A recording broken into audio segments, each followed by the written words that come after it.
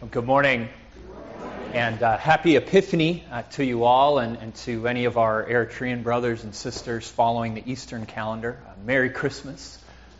Epiphany is a day which I've sort of kind of started referring to, at least in my thoughts, referring to it as Gentile Christmas.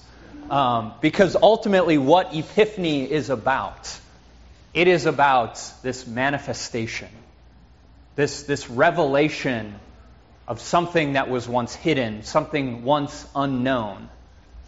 It is about this light going forth and this promise that the Messiah, the Savior of the world, has come not just for the house of Israel, not just for the descendants of Abraham and Isaac and Jacob, but He has come for the world. Jew and Gentile alike are welcome to come and know God and be a part of His family through the gift of His Son, Jesus Christ. In fact, this morning in our epistle lesson from Ephesians chapter 3, it is that exact mystery that Paul reflects upon as he writes to the Ephesian Christians. At this point in his letter, he has been writing a great deal about what has happened and a great deal about this new inclusion of the Gentiles in the promises of God. And he comes to this point where he writes what we read this morning. Here again, what Paul writes from Ephesians chapter 3. It says, "For this reason," that is, the inclusion of the Gentiles, "for this reason, I, Paul, a prisoner for Christ Jesus, on behalf of you Gentiles, assuming that you have heard of the stewardship of God's grace that was given to me for you, how the mystery was made known to me by revelation, as I have written briefly. When you read this, you can perceive my insight into the mystery of Christ, which was not made known to the sons of men in other generations, as it has now been revealed to His holy apostles and prophets by the Spirit. And this mystery is that the Gentiles are fellow heirs, members of the same body, and partakers of the promise in Christ Jesus throughout the gospel." So Paul here reflects upon his ministry and what Christ has sent him to do in his preaching. And he says, it is for this reason, this mystery being revealed, this fact that the Gentiles are now included in the promises of God, that the Gentiles are now included in that covenant that was made with the house of Israel. Because of this, Paul is going about the Roman Empire and he is proclaiming this good news. He is proclaiming this gift, proclaiming this revelation. Now perhaps the question for us is, why is this inclusion of the Gentiles considered a mystery? Why is it that this was sort of previously not the case, or was in some part hidden and not fully revealed, as Paul says? Now you see, what Paul points us to is he points us back to the whole story of God and His people up until the point of Christ. He points us back to the promise that God had originally made with His servant Abraham. Perhaps you remember the story that Abraham is called to go and settle in this new land, this new place, into the land of Canaan. And it's Abraham that God promises will be the one through whom the Messiah comes. It is through Abraham that God says all the nations of the earth will one day be blessed. And when God makes this covenant with Abraham, He gives them a sign of this covenant. And that sign is a sign of circumcision. Here from Genesis chapter 17, verses 9 and 10. "And God said to Abraham, 'As for you, you shall keep my covenant, you and your offspring after you throughout their generations. This is my covenant which you shall keep between me and you and your offspring after you. Every male among you shall be circumcised.'" Now, it's important to note here that when God speaks these promises to Abraham, specifically, who does God say they are for? For you and your offspring. These initial promises that is sealed with the sign of circumcision is made to Abraham and his sons and all of his descendants. It is a very specific, narrow group of people that God makes this promise with, and it is sealed with the sign of circumcision. Now, this isn't to say that all other nations or all other peoples were entirely excluded. But for them to be included in these promises, they had to bind themselves to the house of Abraham and the house of Israel to follow. In fact, we hear that in Exodus chapter 12. This comes at the institution of the Passover, when Israel is enslaved in Egypt and God has poured out these 10 plagues upon Egypt for their disobedience when God sent Moses to say, "Let my people go." And finally we get to the 10th plague where God says that every firstborn in the land of Egypt will be taken. But God gives the people of Israel the Passover meal, where they place the blood of the lamb on the doorposts of their house. And as the angel of the Lord comes through taking every firstborn, that blood on the doorpost is that sign for the angel to pass over. Now, once again, this meal is given specifically to the people of Israel. But notice here the way that others are able to partake. Exodus chapter 12, verse 43, "And the Lord said to Moses and Aaron, 'This is the statute of the Passover. No foreigner shall eat of it, but every slave that is bought for money may eat of it after you have circumcised him. No foreigner or hired worker may eat of it. It shall be eaten in one house. You shall not take any of the flesh outside the house, and you shall not break any of its bones. All the congregation of Israel shall keep it. If a stranger shall sojourn with you and would keep the Passover to the Lord, let all his males be circumcised. Then he may come near and keep it. He shall be as a native of the land, but no uncircumcised person shall eat of it. There shall be one law for the native and for the stranger who sojourns with you.'" So the way for a foreigner, for someone of another nation, to come and partake of the promises of God, to partake of this special status that the chosen people of Israel had, was through what? Through circumcision. It was through that sign and that action that they could come and be partakers in this covenant of God. And it was only through that, apart from circumcision, the Gentiles could not be included. Now, once we get into the era of the kings and the prophets, we see this promise that begins to sort of take shape, particularly in the book of Isaiah, where God envisions a day in which the Gentiles will come and fully partake in the promises of His people. Listen to what God says to His people in Isaiah chapter 56. "And the foreigners who join themselves to the Lord to minister to Him, to love the name of the Lord and to be His servants, everyone who keeps the Sabbath and does not profane it and holds my covenant, these I will bring to my holy mountain and make them joyful in my house of prayer. Their burnt offerings and their sacrifices will be accepted on my altar. For my house shall be called a house of prayer for all peoples. The Lord God, who gathers the outcasts of Israel, declares, I will gather yet others to Him, besides those already gathered."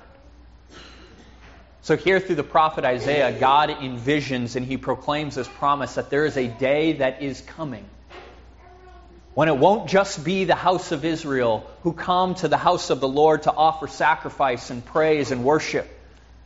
But one day all nations are going to be gathered and be invited to come and worship the Lord. And their worship will be acceptable in the sight of God. And in this word from Isaiah 56, notice what isn't mentioned. There is no mention of circumcision. And so here we see throughout the Old Testament God's promises made to a specific group of people, to Abraham and his offspring. Though at the same time there is envisioned this day in which those promises will extend not just to the house of Israel, not just to those who receive the covenant of circumcision, but to all people, all the nations of the earth will be recipients. But the question that often existed was how? How would this happen? How would this come about? How would God's promises go from a specific group of people, granted through a specific sign that is circumcision? How would it go from something small to something so great, something so large? How would things change from where the nations were completely cut off from God to one day everyone being drawn near? Listen to what Paul says earlier in Ephesians chapter 2. He says, again, writing to Gentile Christians, "Therefore remember that at one time you Gentiles in the flesh, called the uncircumcision by what is called the circumcision, which is made in the flesh by hands. Remember that you were at that time separated from Christ, alienated from the commonwealth of Israel, and strangers to the covenant of the promise, having no hope and without God in the world." Previously, things were pretty bleak. Previously, those who had not received the sign of circumcision were, perhaps a bit ironically, cut off. They were separated from God, distant from Him, having no hope in the world. But Paul says, because Christ has come, and because His blood has been shed, not just for Israel, but for all creation, those who were once cut off, those who were once distant and far from God, are now invited to draw near. And it is not through the covenant of circumcision. It is not through this sign, but rather they are invited to draw near by the blood of Jesus Christ. And so you and I and all creation, those who are born outside of the house of Israel, are now invited to come and partake in that promise. This mystery has been revealed. We no longer live in darkness. But because the light of Christ has shone upon creation, all are invited to come and see and know God and partake in His grace. This is what Paul says his ministry is dedicated to. It is dedicated to going forth and proclaiming this revelation, this mystery that has now been revealed. It is going forth and proclaiming to the nations that Christ has come for everyone, including you and me. Listen to what Paul continues, what he says as he continues in verse 7. It says, "Of this gospel I was made a minister, according to the gift of God's grace, which was given me by the working of His power. To me, though I am the very least of all the saints, this grace was given to preach to the Gentiles the unsearchable riches of Christ, and to bring to light for everyone what is the plan of the mystery hidden for ages in God, who created all things." Right, so Paul says here that this was always the plan. It was once hidden, it was once somewhat unknown, but it has always been the plan from the very beginning. And Paul proclaims this so that, in verse 10, so that the church, through the church, the manifold wisdom of God might now be made known to the rulers and authorities in the heavenly places. This was according to the eternal purpose that He has realized in Christ Jesus our Lord, in whom we have boldness and access with confidence through our faith in Him. Paul characterizes his entire ministry as going forth and proclaiming to the nations that what was once a mystery has now been revealed and made known. The curtain has been pulled back. There is nothing hidden any longer. Now all people are invited to come and know and receive the promises of God. And notice that Paul says that he is doing this. He is going forth and making this mystery known to the nations so that the church would go and do likewise. So that through the church, the manifold wisdom of God, this abundant, great, unfathomable wisdom of God would be made known to all people. Paul embarks on his ministry so that you and I and all the church would go and do likewise, that we would go forth and make known this mystery that has now been revealed. This promise that through Christ and his blood, all are invited to come and receive the grace of God. No longer do we have to walk in darkness. No longer do we live in ignorance. Because through hearing and receiving the gospel, the light of God, the light of Christ has shined upon us. God's promises have been completely and perfectly revealed. In Jesus, everything that we need to know has been revealed. And I think that in Jesus and in what he has done, there are three very simple things that he reveals about us, about God, and about our purpose. See, the coming of Jesus, the first thing that it reveals to us is it reveals our sin.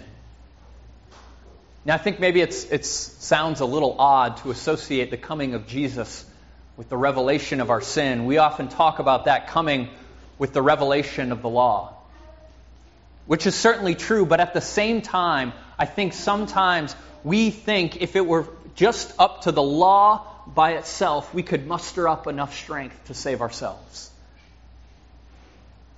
But you see, it's in Jesus that the depth of our sin, that the depravity of humanity is truly revealed.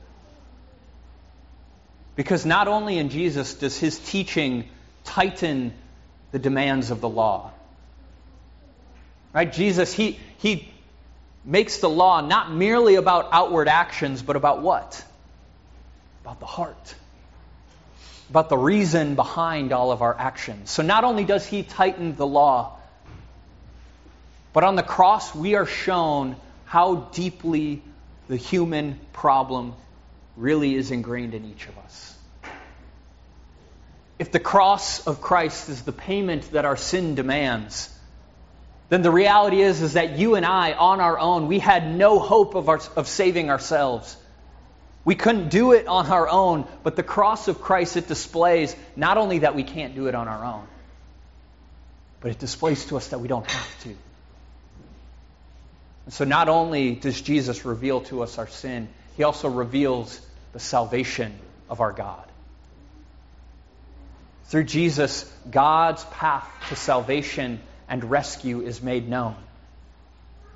And when God drew near to us in Jesus, he drew near not to condemn, but to set free and to rescue. And so he shed the blood of his own Son on the cross so that you and I and all creation could be set free from the curse of sin and death and the power of hell. In Jesus, we discover not only the depth of our sin, but we discover the depth of God's love for us. We discover that God's salvation has been revealed. And now that his salvation has been revealed, you and I discover that our purpose has been revealed. See, all too often we're led to believe that our lives are just about ourselves. That we're just intended to watch out for number one, to live for ourselves, and not worry about anyone else. But what we discover in Jesus is that our lives are not meant for us.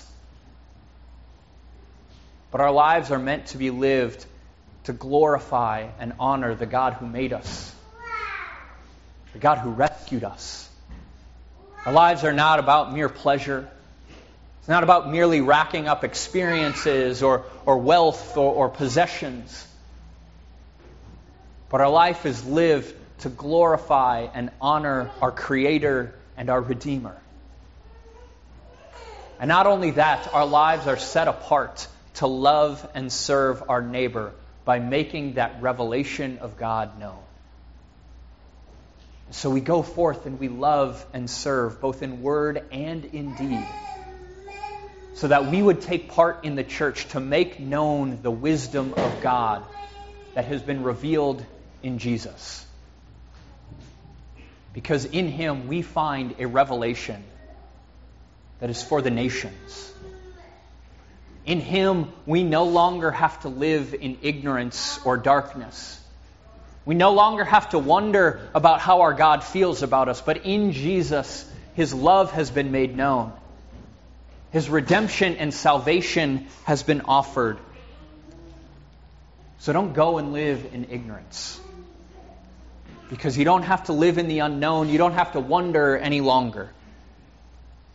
Because everything that you need to know about yourself, everything you need to know about God and His salvation, and everything that you need to know about His purpose for you has come. In Jesus, His light has shined. And His work and His promises have been revealed. Amen? Amen.